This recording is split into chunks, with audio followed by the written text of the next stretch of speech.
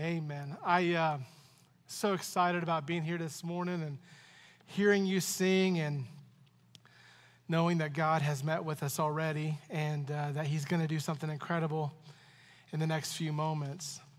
I read this quote this week that made me think from Orson Welles. He's a writer and actor of old. He said, "If you want a happy ending, that depends, of course, on where you stop your story." And I think it could be taken as somewhat cynical, that quote, right? Some may think that living happily ever after is just unrealistic. How many of you guys have heard that at the end of a story? And they lived happily ever after. You've heard that before. And so some think, yeah, that's just because you ended the story there. There's probably more bad that's coming. And if you're like that, the glass is half empty. Anybody in here pessimist? There's no pessimists in here? They're like, something bad will happen to me if I raise my hand. I'm not doing it. In a sense, though, it is right. But it depends on who you are. A story, of course, is a segment of time with a beginning and an ending, right? When you tell a story, usually when I tell a story, I try to have a point. Some of you may tend to disagree, you pessimists. But of course, it has a beginning and an ending, and they all lived happily ever after is a beautiful sentiment, right? But life isn't always like that. We have our ups and we have our downs. But the truth is that the world can be divided into two groups of people. There are two groups of people. There are people who are in Christ, people who are saved, people for whom the eternity is sure, and there are people who are lost, people who are not saved. There are those who are in Christ, the redeemed, they'll live forever, those who don't know Christ, and if they die without Christ, they're separated from Christ forever. And I want you to know that glorifying God and being obedient to him with those two realities animate everything we do as a church. There is a lost world that needs Jesus. And there are believers that need to be equipped to go reach the lost world for Jesus. That's why we're doing what we're doing. But that means something in relation to that, beginning and ending thing, happily ever after thing. If you're a believer, if you know Christ as your Savior, living on this earth is the worst you'll ever experience. Because to be absent from the body is to be present with the Lord. But if you do not know Christ as Savior, I hate to tell you this, but the truth of the matter is, this is the best it'll ever be for you. This is the best it will ever be. But the good news is this: if you're breathing, there's still hope for you. If you're breathing, there's still hope for you. And last week we started in Hebrews chapter 10, we started last week, and I think it was verse 26, and that 26 till the end of the chapter in chapter 10 is a warning. And the warning continues. It went from 26 to verse 31, and that was what I covered last week. It was a warning that if they didn't understand the gospel, these people that the preacher was writing to, this preacher and author of Hebrews gave this warning to his readers, and he was basically saying to them that they understand the gospel.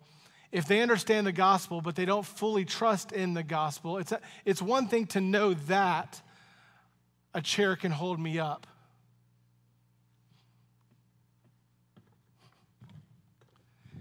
It's harder to do simple things in public. Have you noticed that? Yeah. It's one thing to know that. Who believes that this chair can hold me up? Some of you guys are wanting a fat joke really bad right now. Happen to be the pessimists that won't raise their hands. Okay. Thank you, Dave, for the vote of confidence. Believing that is different than trusting in. How awful would it have been if this thing collapsed? That would have been really bad. Believing that the chair can hold me up is different than trusting in the chair to hold me up. There's a whole lot of people that believe that Jesus came and that he died on the cross. And they have an understanding of that sentiment, but they haven't put their trust in him. The plane's going down, I said last week. There's a parachute. Don't know everything about the parachute and not put it on. Jesus is our parachute. Are you with me? And so what the preacher here is telling a group of people who are saved and a group of people who may not be saved, he's talking to everybody, is he's saying if you abandon the sacrifice for sins, if you abandon Christ's sacrifice for sins and you go back to the old ceremonial law, you go back to the old ways of thinking, you go back to really anything else that you put your trust in other than Jesus, that there's no other sacrifice for you and you're yet in your sins. And he's saying, don't go so far as to know that Jesus came and that Jesus died and that Jesus rose again and that his suffering for your sin could give you salvation and not put your trust in it. Does that make sense? That's what he's warning them about. Don't go back. Don't draw back. And he's even saying to believers, people who would believe in him, don't stop growing in Christ. Don't put your trust or your time or your investment in anything other than that. For those of his readers who had heard the gospel and not fully put their trust in it, he's telling them not to draw back from the only hope they have. For those of his readers who know Christ as Savior and are saved, today's text is telling them not to stop. Move on to living by faith in Christ. The just shall live by faith. That's what he's telling them to do. So the name of my sermon today is this: keep going. Keep going. Keep going. The just shall live by faith. We take steps towards God both in salvation before we're saved, once we get saved, and then in sanctification. This is God's will for us. And in today's text, we are given really great instruction and encouragement on how to keep moving forward in our relationship with Christ. Who wants to keep moving forward? Don't stop. Don't go back. Keep going forward. Do you want to move forward in your relationship with Christ through salvation and through sanctification? Of course. If you do, then here's the big idea for this day's sermon, and here's what I want to tell you. We must identify and take our next step of faith by employing 3 deterrents to going backwards. I believe you're either moving towards Jesus or you're moving away from him. I'm not saying you can lose your salvation. We covered that last week. I'm not saying you can do that. But in terms of your own spiritual growth, that's where we're at. So how do we do that? Here's 3 deterrents that he brings up that help us not go backwards. Let's keep moving forwards. Who wants to move forwards? All right, let's do that. Look, number 1, here's the first deterrent. Remembering God's faithfulness in the past. Remembering God's faithfulness in the past. Look at what he says in verse 32. But call to remembrance the former days in which, after you were illuminated, you endured a great flight of afflictions. And partly whilst you were made of a gazing stock both by reproaches and afflictions, and partly whilst you became companions of them that were so used. Like I said in the introduction, the preacher passionately tells those who were listening to him in that previous passage, Jews who understood the gospel but may have been tempted to go back to trusting in something other than Christ. He spoke of them about fiery judgment, the vengeance of God, and falling into the hands of the living God. And because he doesn't know the hearts of the individuals he's talking about, but knows that there may be some who are saved and some who are unsaved, that he gave this warning, his tone becomes warmer, and starting in verse 32. He cares about these people and how he lives. And he must have known them well because he was bringing to their mind specifics about their past. He knew something about what they had gone through and what they had experienced. And so when he starts out by giving this command, he says, remember, go back and remember the former days. He's calling to their remembrance what it was like after they heard the gospel and began to understand it. The people he's writing to, even some of them who had not been believers, they were connected closely enough to believers that they had even endured with those believers. Yet many of them had not been believers but they understood the gospel. In verse 33, we get the why of their afflictions. He says in verse 33, partly whilst you were made a gazing stock both by reproaches and afflictions, and partly whilst you became companions of them that were so used. He's saying to this group of people, some of you endured suffering because you became a gazing stock both through reproaches and afflictions. You were so living out the word of God and faith. You were so living out your faith that you were being persecuted. Some of you were being persecuted because you were at least connected to those same people. And I think he includes himself in that later. They suffered themselves. They suffered for others. They had grown to know and love people who were illuminated like them, and in so doing hurt when those people were persecuted as well. God's grace had been good to them in all of this circumstance. They had been used by God to be a blessing. In fact, it says here that look at verse number 34, for ye had compassion of me in my what? Bonds. I had been in jail. Apparently, whoever wrote this, some people think it's Paul. I had been in jail, and you had compassion on me, and took joyfully the spoiling of your goods. Talking about, he took joyfully, he says, you are excited to give stuff away, knowing in yourselves that you have in heaven a better and enduring substance. You know what he's saying is, you guys believe that by helping me, you are storing up treasure in heaven. He said, you were willing to give it away because you were there. Now, I want to just say from this text something to apply it to our lives. One of the ways you can endure through suffering, one of the ways you can endure through temptation to stop, a deterrent to you not going backward but continuing to move forward, is remembering how faithful God has been in the past. Great is thy faithfulness, right? Oh God, sing it with me. Oh God, my Father. Has he been faithful to you? He's been so faithful. The preacher calls to remembrance the original audience treatment of him when they were in my bonds. He could have been in prison, and they were beginning to speculate that he was there because of their faithfulness in Christ. And what was their attitude toward him? It's been compassion, joyful generosity, and an eternal perspective. They believed that their generosity would help the preacher in the short term and give them a reward in heaven. And so here's my question for you. How has God been good to you in the past? Has God been good to you in the past? Everybody take a deep breath. We have mints in the back. No, I'm joking. How good has God been to you? For you to even breathe is God's goodness and grace in your life. Every good gift comes from above, from the Father of lights, in whom is no variableness, neither shadow of turning. How has God blessed you? Is there some valley that God's brought you through? Has he helped you in suffering and difficulty? You know, God uses difficulty often to grow us. When you went through the difficulty that I just had you bring to mind, did you find that God used that season to grow you? God often uses difficulty to grow us. We grow a whole lot more, I think, in the valley than we do in the mountaintop.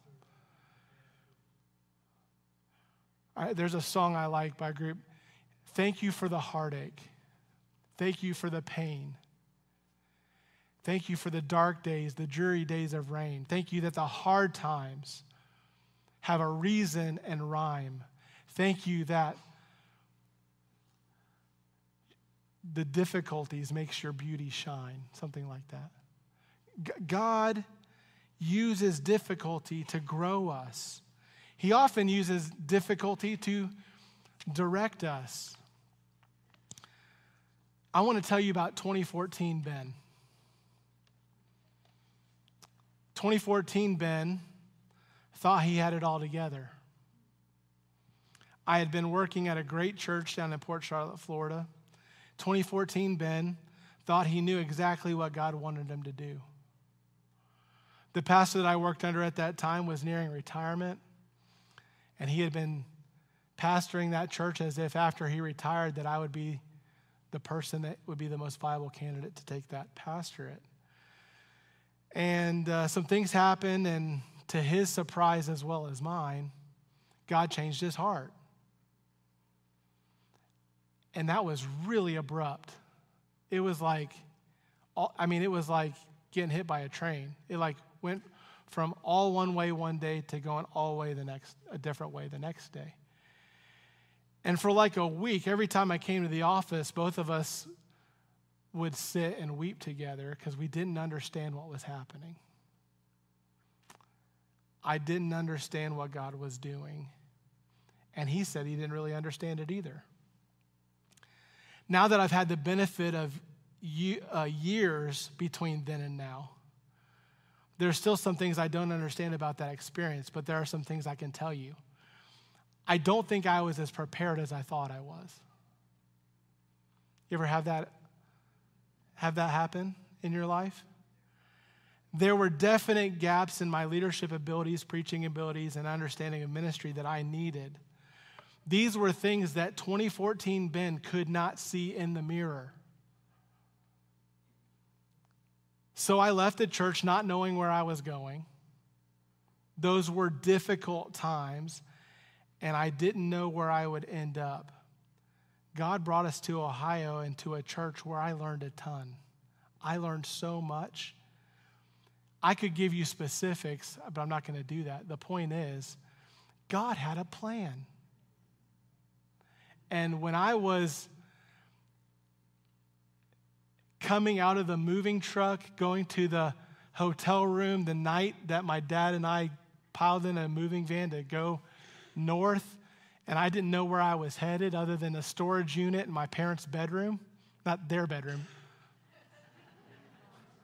a separate bedroom, then another bedroom, with my family. I had no idea what was going on. I remember laying there crying because a dream had died. You ever been there?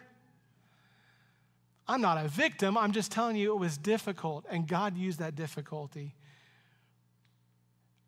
God was faithful in that season in a way that, and it was very personal to me. I remember him being faithful to our family during my mom's sickness and her death. God's been so faithful. And I can deal with the present difficulty now in a way that I couldn't before because I've been through the valley. The valley I go into now, I'm like, this looks a lot like the valley I've been through before. And God was faithful in that valley, and so he'll be faithful in this valley. God is so faithful. Have you had that?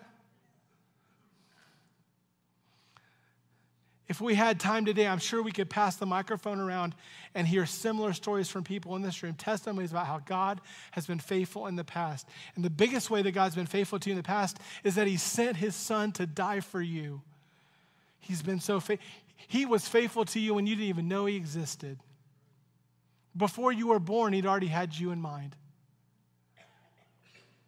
Romans 8:31 says this, "What shall we say to these things? If God be for us, who can be against us? He that spared not his own son, but delivered him up for us all, how shall he not with him also freely give us all good things?" We must identify and take our next step of faith by employing 3 deterrents. The first deterrent to me going back today is to remember how God's faithfulness has been for me in the past. Number 2, looking to God's hope in the future. Looking to God's hope in the future. Look at verse 35. Here's what he says. "Cast not away, therefore, your confidence, which hath great recompense of reward." He's saying, you had confidence before in God. Don't throw that away. Don't give it up by going back to all that old ceremony and the old ways of doing things and the lambs and the sheep and the goats, the blood sacrifice. We have a new sacrifice. We have a priesthood of the believer where we can go to God in our own. If you've been given all this, don't go back to the old system that was a shadow of what's coming. Don't throw that away by going back. By turning back to the old ceremonial laws and the traditions that would take them away from Christ and not fully and finally taking the next step in their relationship with God, they would be losing big time. If they kept that trust in God and that response of faith that they had in the past, now they would put their trust in Christ and walk by faith. And so that's why he goes on to say in verse 36, for ye have need of patience. When you say patience, don't think merely about that thing that you need when your kids say, Dad, Dad, Dad, Dad, Dad, Dad, Dad. Patience as in, keep me from slapping this kid, right? Like, okay, that's not the patience it's talking about. Here, the idea of patience is endurance. It's endurance. It's endurance. Some of you guys laugh way too hard at that. Like, right? Endurance. It's you need to be able to keep going. How do you keep going? Well, one, you remember what he's done for you in the past. But you need to have patience that after you've done the will of God, you might receive the promise. It's pretty exciting. It's salvation in the present, and it's heaven and Jesus and the redemption of our body and everything that God wants to do in the future. That's what he's talking about.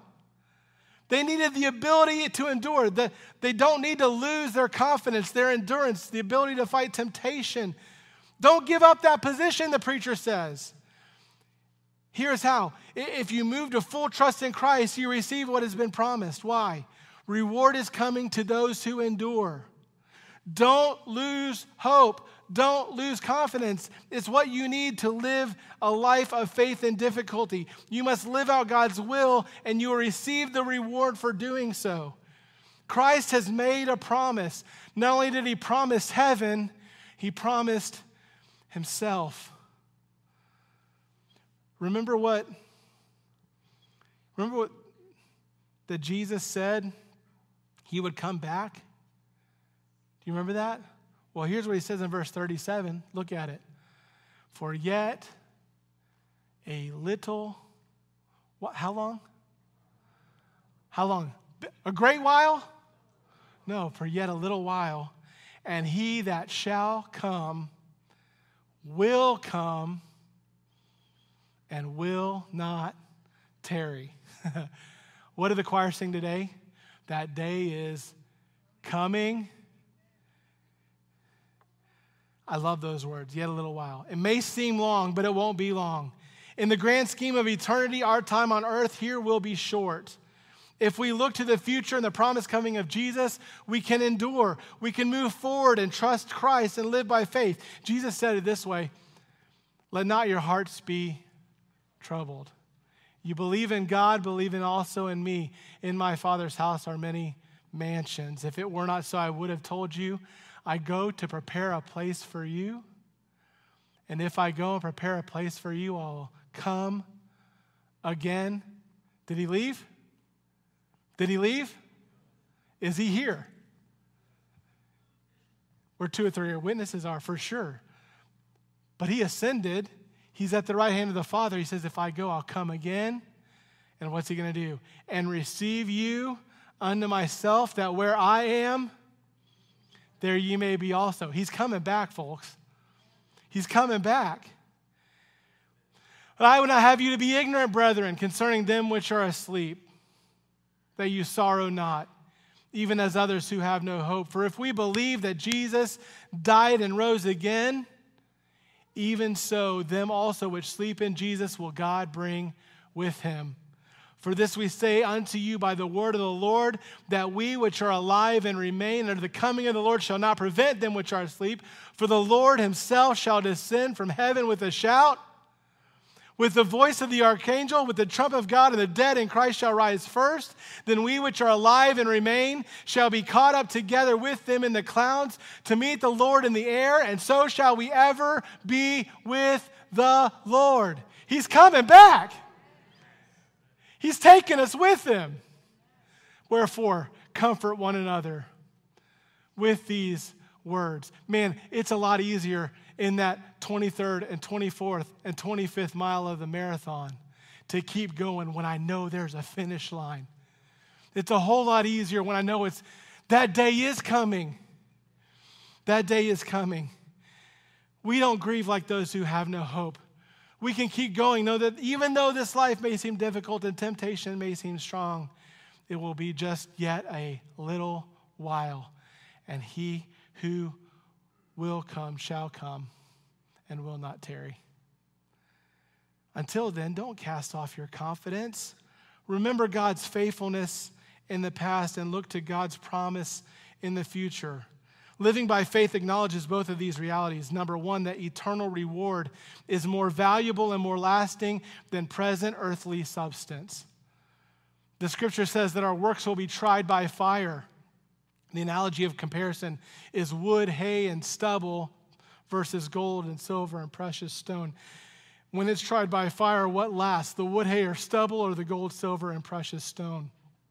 The gold does. And so when we live and do in light of eternity, we will invest in a heavenly place where rust and moth do not corrupt and where thieves don't break through and steal. And so we ought to put our trust and our investment into those things. And number two, the other thing that's sure is that Jesus is coming back. Jesus is coming back. You're like, Pastor Ben, you literally believe that Jesus is coming back? Any time. At any time. This book has an incredible track record of getting it right.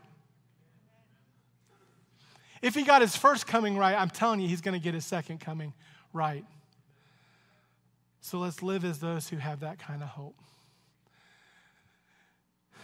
We must identify and take our next step by employing 3 deterrents to going backwards. Number 1, remembering God's faithfulness in the past. Number 2, looking to God's hope in the future. Number 3, living by faith in God in the present. Living by faith in God in the present. Here's what he says. Verse 38. Now the just, those who are justified, those who have been declared righteous, not those who are like really good and therefore God gave them something. No, you can't do that. People who have been justified, declared righteous based on the obedience of another, Jesus Christ. The just shall live by faith. How do people who have been justified live? By faith. We're saved by faith. We're sanctified by faith. You don't stop exercising your faith once you get saved. You keep believing. You keep believing based on what he's done in the past. You keep believing based on what he's going to do in the future. And in this moment, you take the next step in front of you. If God said it, I'll do it. It doesn't always make sense. I don't know what's happening. What are you going to do, God? Just take the next step. Some of you are like, I don't know what God wants me to do in the future. You're not doing what you know to do in the present. He's not going to give you instruction for the future, potentially, if you're not being obedient to instruction you have in the present. Some of you are like, I never hear from God.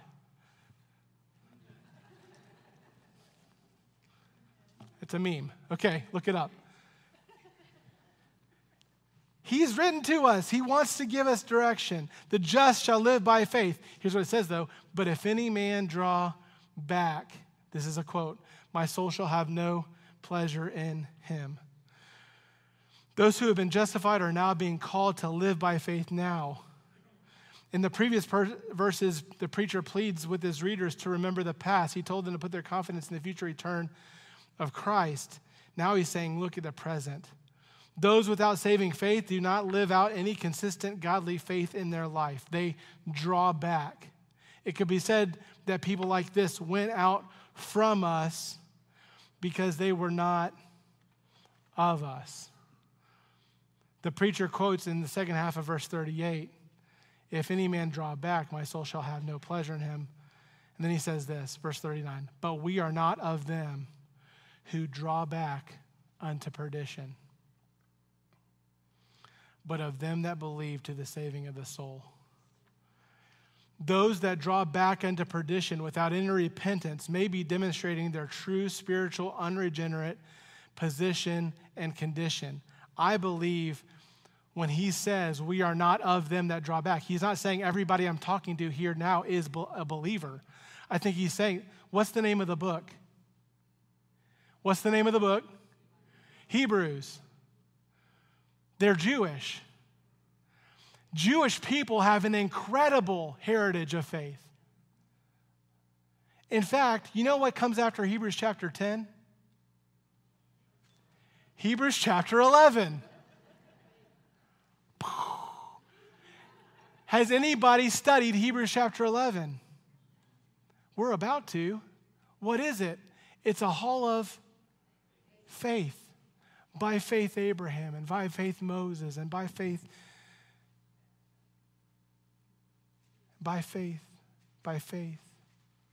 He's like, that's who we are. We Hebrews are people who have been putting their faith in God for a long time. You're not a people who are faithless. You're of a people who are full of faith. So don't draw back. Now that God had done all this work to help you understand the shadow and point to the real, and now that you finally understand the real, don't draw back. Don't only have faith in what he was doing to get you to understand the real. Believe the whole thing. Don't just believe Moses. Don't just believe Abraham. Believe Jesus. Do you get it? Don't draw back. To those who believe, this was an encouragement to live by faith now. Keep demonstrating who you already are. You are of them that believe. The preacher is saying that they are people whose faith shows up in the present. If you're a believer, if you know Christ as your Savior, it's not just enough. It's not just for you to be saved. It's for you to be sanctified, to live it out. He's saying that you live the way justified people are called to live, and that is the just shall live by faith. You've been saved. This is justification. I'm telling you today, if you're saved, that's justification. If you're being saved, that's sealing. That's sanctification. That's eternal security. And one day you will be saved. That's glorification. That's future hope. We are of them that believe. We do not draw back to sin. We move forward. We endure. We live by faith today, right now.